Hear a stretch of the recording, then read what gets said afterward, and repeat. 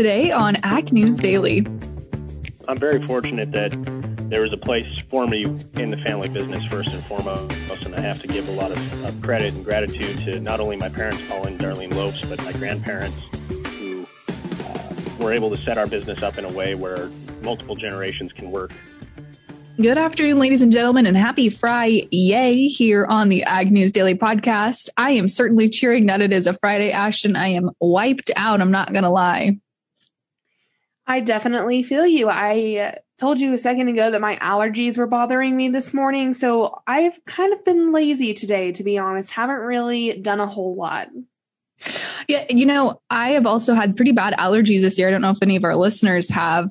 And I got LASIK back in December of last year, partially, obviously, because my eyes, I didn't want to wear glasses and contacts anymore. But I also kind of thought that was supposed to help with allergies. That's what I'd heard from some folks who'd gotten it done in the past. And I tell you what, I almost feel like my allergies are worse after getting LASIK. I don't know if the two are connected or if just this year there's just a lot more allergens out there in the air, but it's not been great for me either. Although it's a little bit of a mixed bag because when we've been having this hotter and drier weather, my allergies seem to be a little bit better. But of course, then we're not getting rain for the much needed rain we need for crops. And we were supposed to get some rain yesterday as well as today. We really didn't get a whole lot. So I think much of the country needs some rain at this point.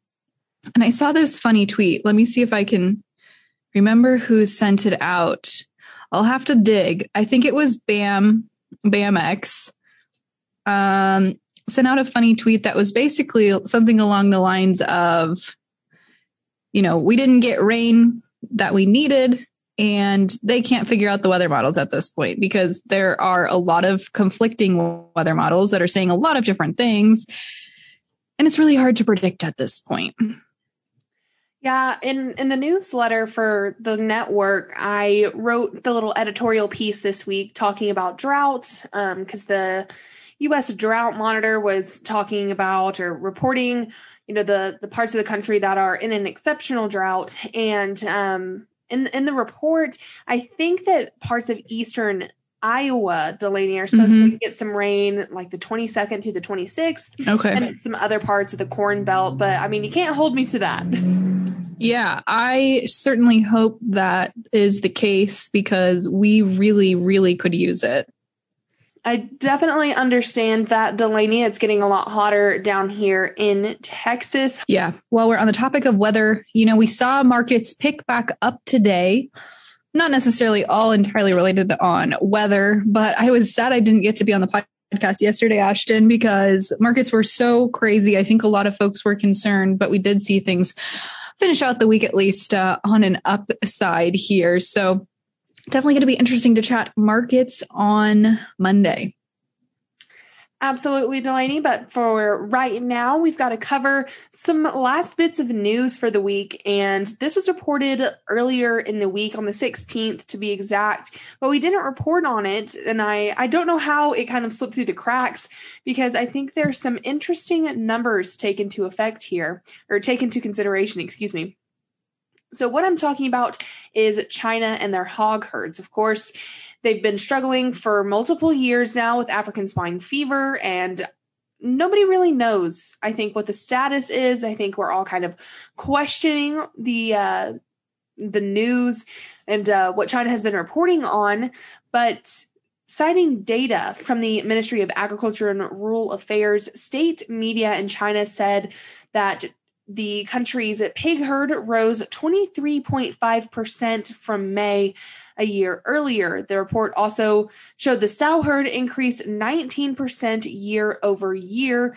And I think that it's interesting. I don't know if I should believe this information or not, just because they have been so wishy-washy, I feel like. Mm-hmm. Yeah, that's absolutely right, Ashton. I mean, you always have to take what they're putting out with a grain of salt. But one thing we don't have to take with a grain of salt is the numbers we saw in May as far as China's imports, because we've got some final numbers here. But we saw them, of course, purchasing a lot of U.S. corn throughout the month of May. And so much so that they raised purchases of the feed grain by nearly 400% in May compared to a year ago. Of course, this connects to your story, Ashton, because we're assuming China is buying so much more corn to replenish their hog herd as well as replenish their state stockpiles. So that's maybe one indication. That's probably something we should talk to Darren Newsom about too on Monday, but that may be one indication to tell us somewhat how their rebuilding of the hog herd is going. But, the only part of that we just really can't know ever for sure is how much of that is going towards stockpiles and how much of that is actually going to hog feed.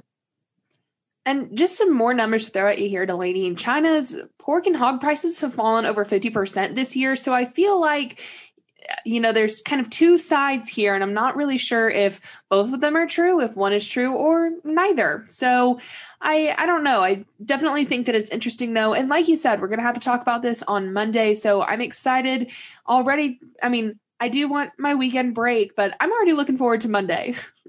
Me too, Ashton. Let's see here. In other news, we saw, of course, earlier this week, as I mentioned, President Biden and President Putin met at the Geneva Convention, but we also are seeing Federal Reserve Chairman Jerome Powell will be taking the spotlight again next week after his changed tone. He made an appearance in Congress on Tuesday saying that they should have some insight soon here into their expected predictions, and they are anticipating tighter monetary policies. They also signaled that things are perking up here and that the economy is strengthening, and they're citing that somewhat to not only commodity prices, but of course things like lumber, oil, copper, metals, etc. But overall, they're pointing to markets that are strong. They're pointing to a strong financial economy for the United States and the potential, of course, here for some interest rate increases, since we've seen those at a low here for quite some time. But they're suggesting interest rates probably won't raise. They won't see those raised until 22, if not 2023. But overall, they're pointing to a booming economy, especially after coming back here, making a comeback, I suppose, from COVID. Well, Delaney, we've seen some more movement from President Biden as he has selected former House Ag Committee member Xochitl Torres Small as his pick for Undersecretary of Rural Development at USDA. The White House said that Torres Small has employed her experience organizing in vulnerable rural communities to achieve lasting investments that combat persistent poverty. Ag Secretary Vilsack says that her nomination is in response to rural stakeholders in Congress who have emphasized the importance of having a dedicated advocate for rural communities, and her expertise will further USDA's mission to advance equity and opportunity in and for rural America. Now, Delaney, I haven't paid a whole lot of attention to, those who have been in office before, just because I haven't ever been in a position to talk about it. And now that I am and paying attention to these kinds of things, I think that Biden's team of leaders is very diverse, which is something that he's been talking about for quite some time. Yeah, he definitely, that was one of his probably platform campaign things, if you will, was to have a diverse administration. And we're seeing that play out right now. We've talked to Administrator Ducheneau, who's obviously a little more diverse than your average FSA administrator, probably to some extent. But we are certainly seeing those dynamics play out right now, which have been good and bad for agriculture. So we'll see how that continues. But one thing that's also playing out right now, partially due to the administration, is those biofuel refiner credits.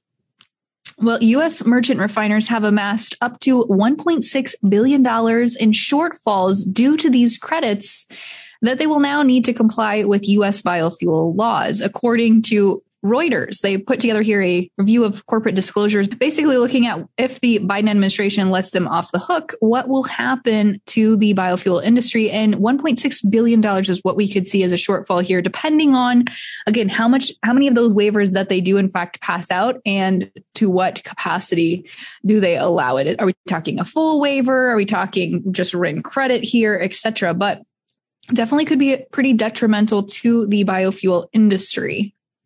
Well, Delaney, it was a bit of a slow day for me personally and a bit of a slow day in the news, so I'm all out of things to talk about. Yeah, I think I am as well, Ashton, other than, of course, chatting markets for today before we get into our AgRad 30 Under 30 interview. But like I mentioned earlier on in the podcast, we definitely had a turnaround in the markets today. Didn't pick up, obviously, all of our losses yesterday. Corn picked up about half of their losses. Soybeans also right around about 50% of what they lost yesterday. So we did see markets turn around today. But again, we'll talk markets on Monday to get the extended forecast here moving forward with Darren Newsom. But in the meantime, July corn closed up 22.25 cents to end at 6.55 Bees up 33.75 cents to close at 5.66 Into soybean pits, the July contract adding 66.25 cents to close at 13.96. November up 60.25 cents to close at 13.13. Chicago wheat higher today with the July contract adding 23.75 cents to close at 6.62 The September up 22.75 cents to close at 6.65 Hopping over to look at the livestock markets today, we saw some mixed trade across the protein markets today, with live cattle higher and feeder cattle mostly lower.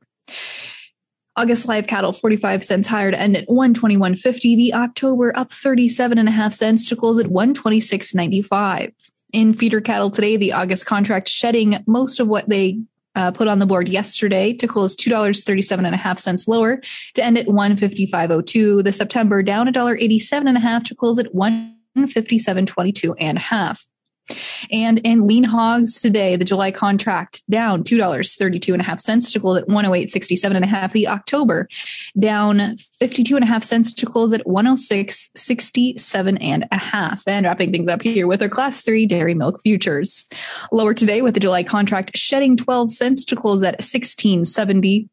The August down 18 to close at 17.26. Ashton, without further ado, let's kick it over to our conversation with Tony Lopes, today's AgRad 30 Under 30.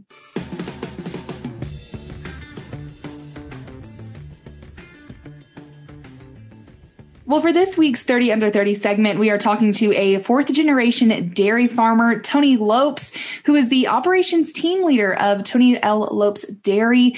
Tony, thank you so much for coming on and chatting with us today. Yes, thank you so much for having me. So, Tony, before we really get started talking about your background and all of that sweet stuff, how about you tell us what's going on in California? Is it pretty hot and dry over there? Yeah, we've been fortunate to have a pretty mild spring and early summer, but at the end of the week, as of recording, they're calling for a pretty big hot spell, somewhere in the ballpark of 110 to 112 here in the north part of the Central Valley, and potentially a degree or two hotter in the South Valley.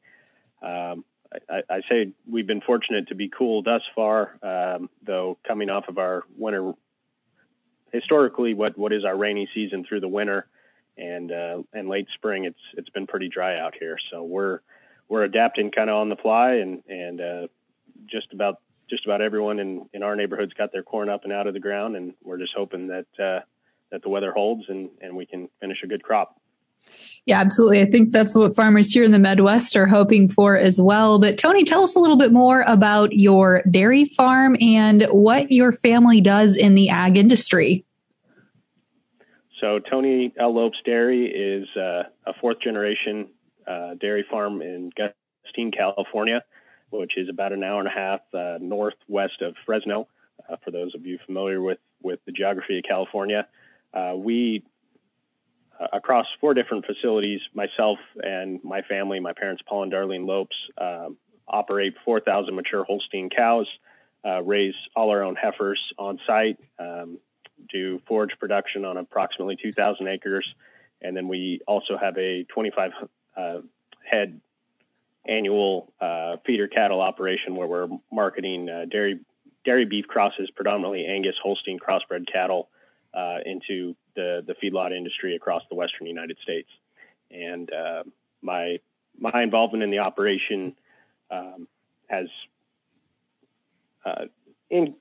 increased over time, as with many of your listeners and fellow agriculturalists that were born into the industry. They've kind of been involved since birth, but upon graduation from Cal Poly San Luis Obispo in 2018, I had the opportunity to return home and work alongside my family members in the operations team leader role, where I'm responsible for approximately 40 direct reports, employees, and doing everything I can to integrate data and modern production strategies to ensure that our family business can continue to flourish into the future.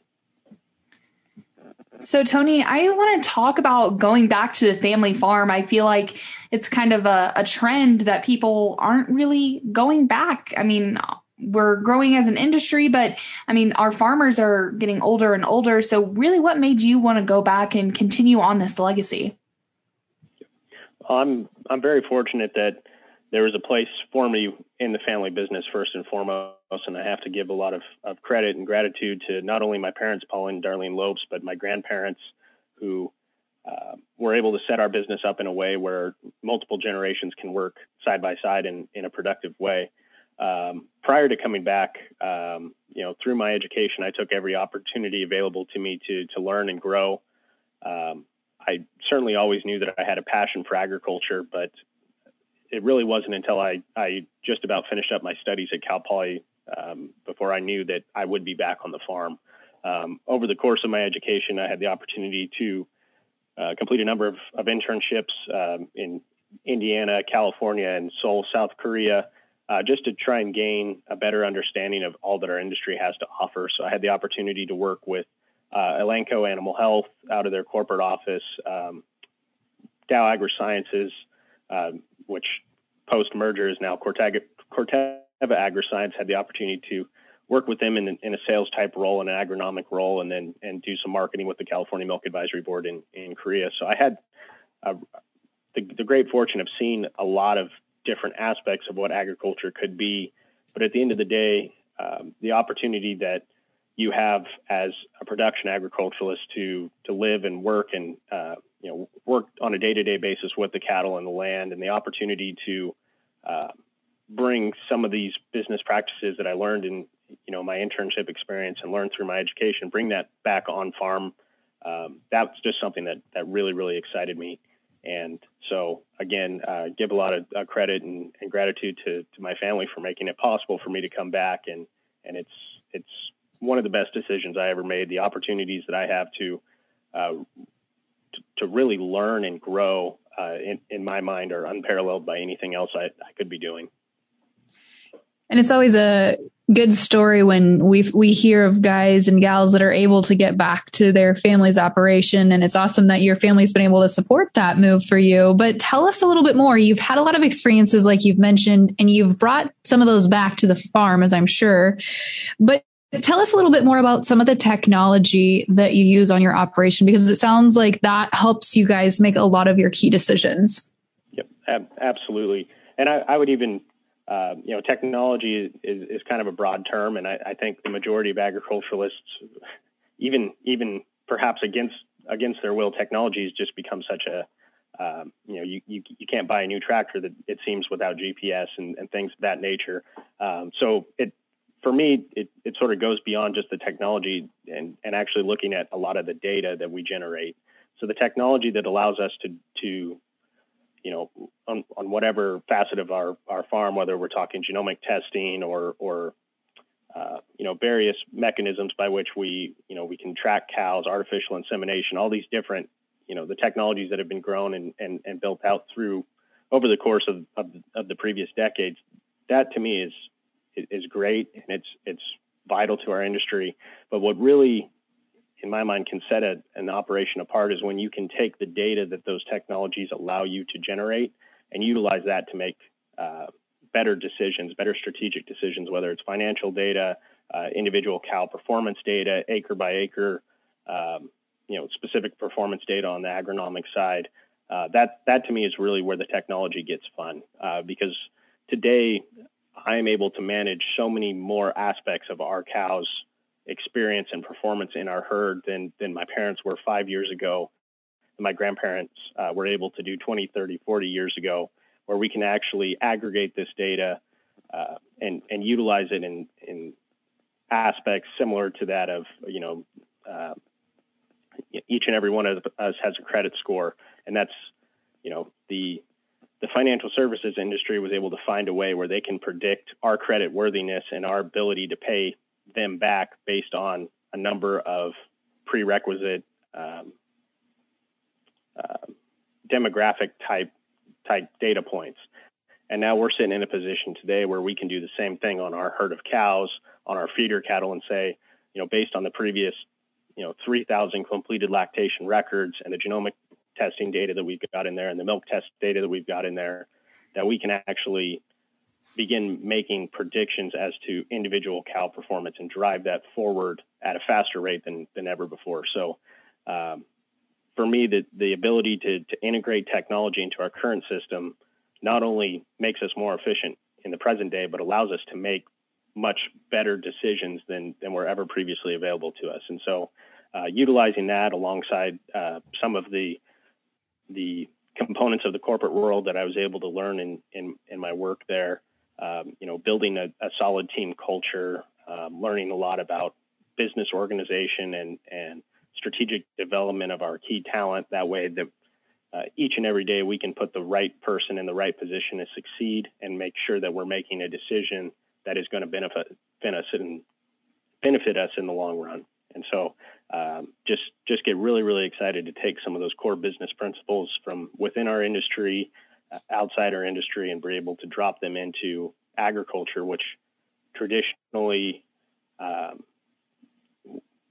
has been a very traditional family-based business. So they haven't, the average agriculturalist perhaps has not had it as much of a market force or a pressure to force them into some of the technological advances that have occurred, in the financial services industry or the human healthcare industry. And so it's really exciting that there's so many available tools to us to be able to bring that into agriculture and produce more with less and truly become more efficient and productive.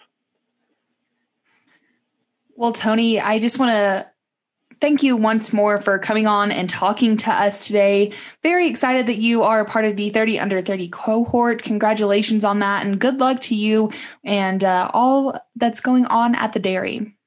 Yep. Thank you very much, and look forward to continue to be a part of this industry and hopefully ensure that there's another generation that gets to come back to Tony L. Lopes Dairy. So thank you very much.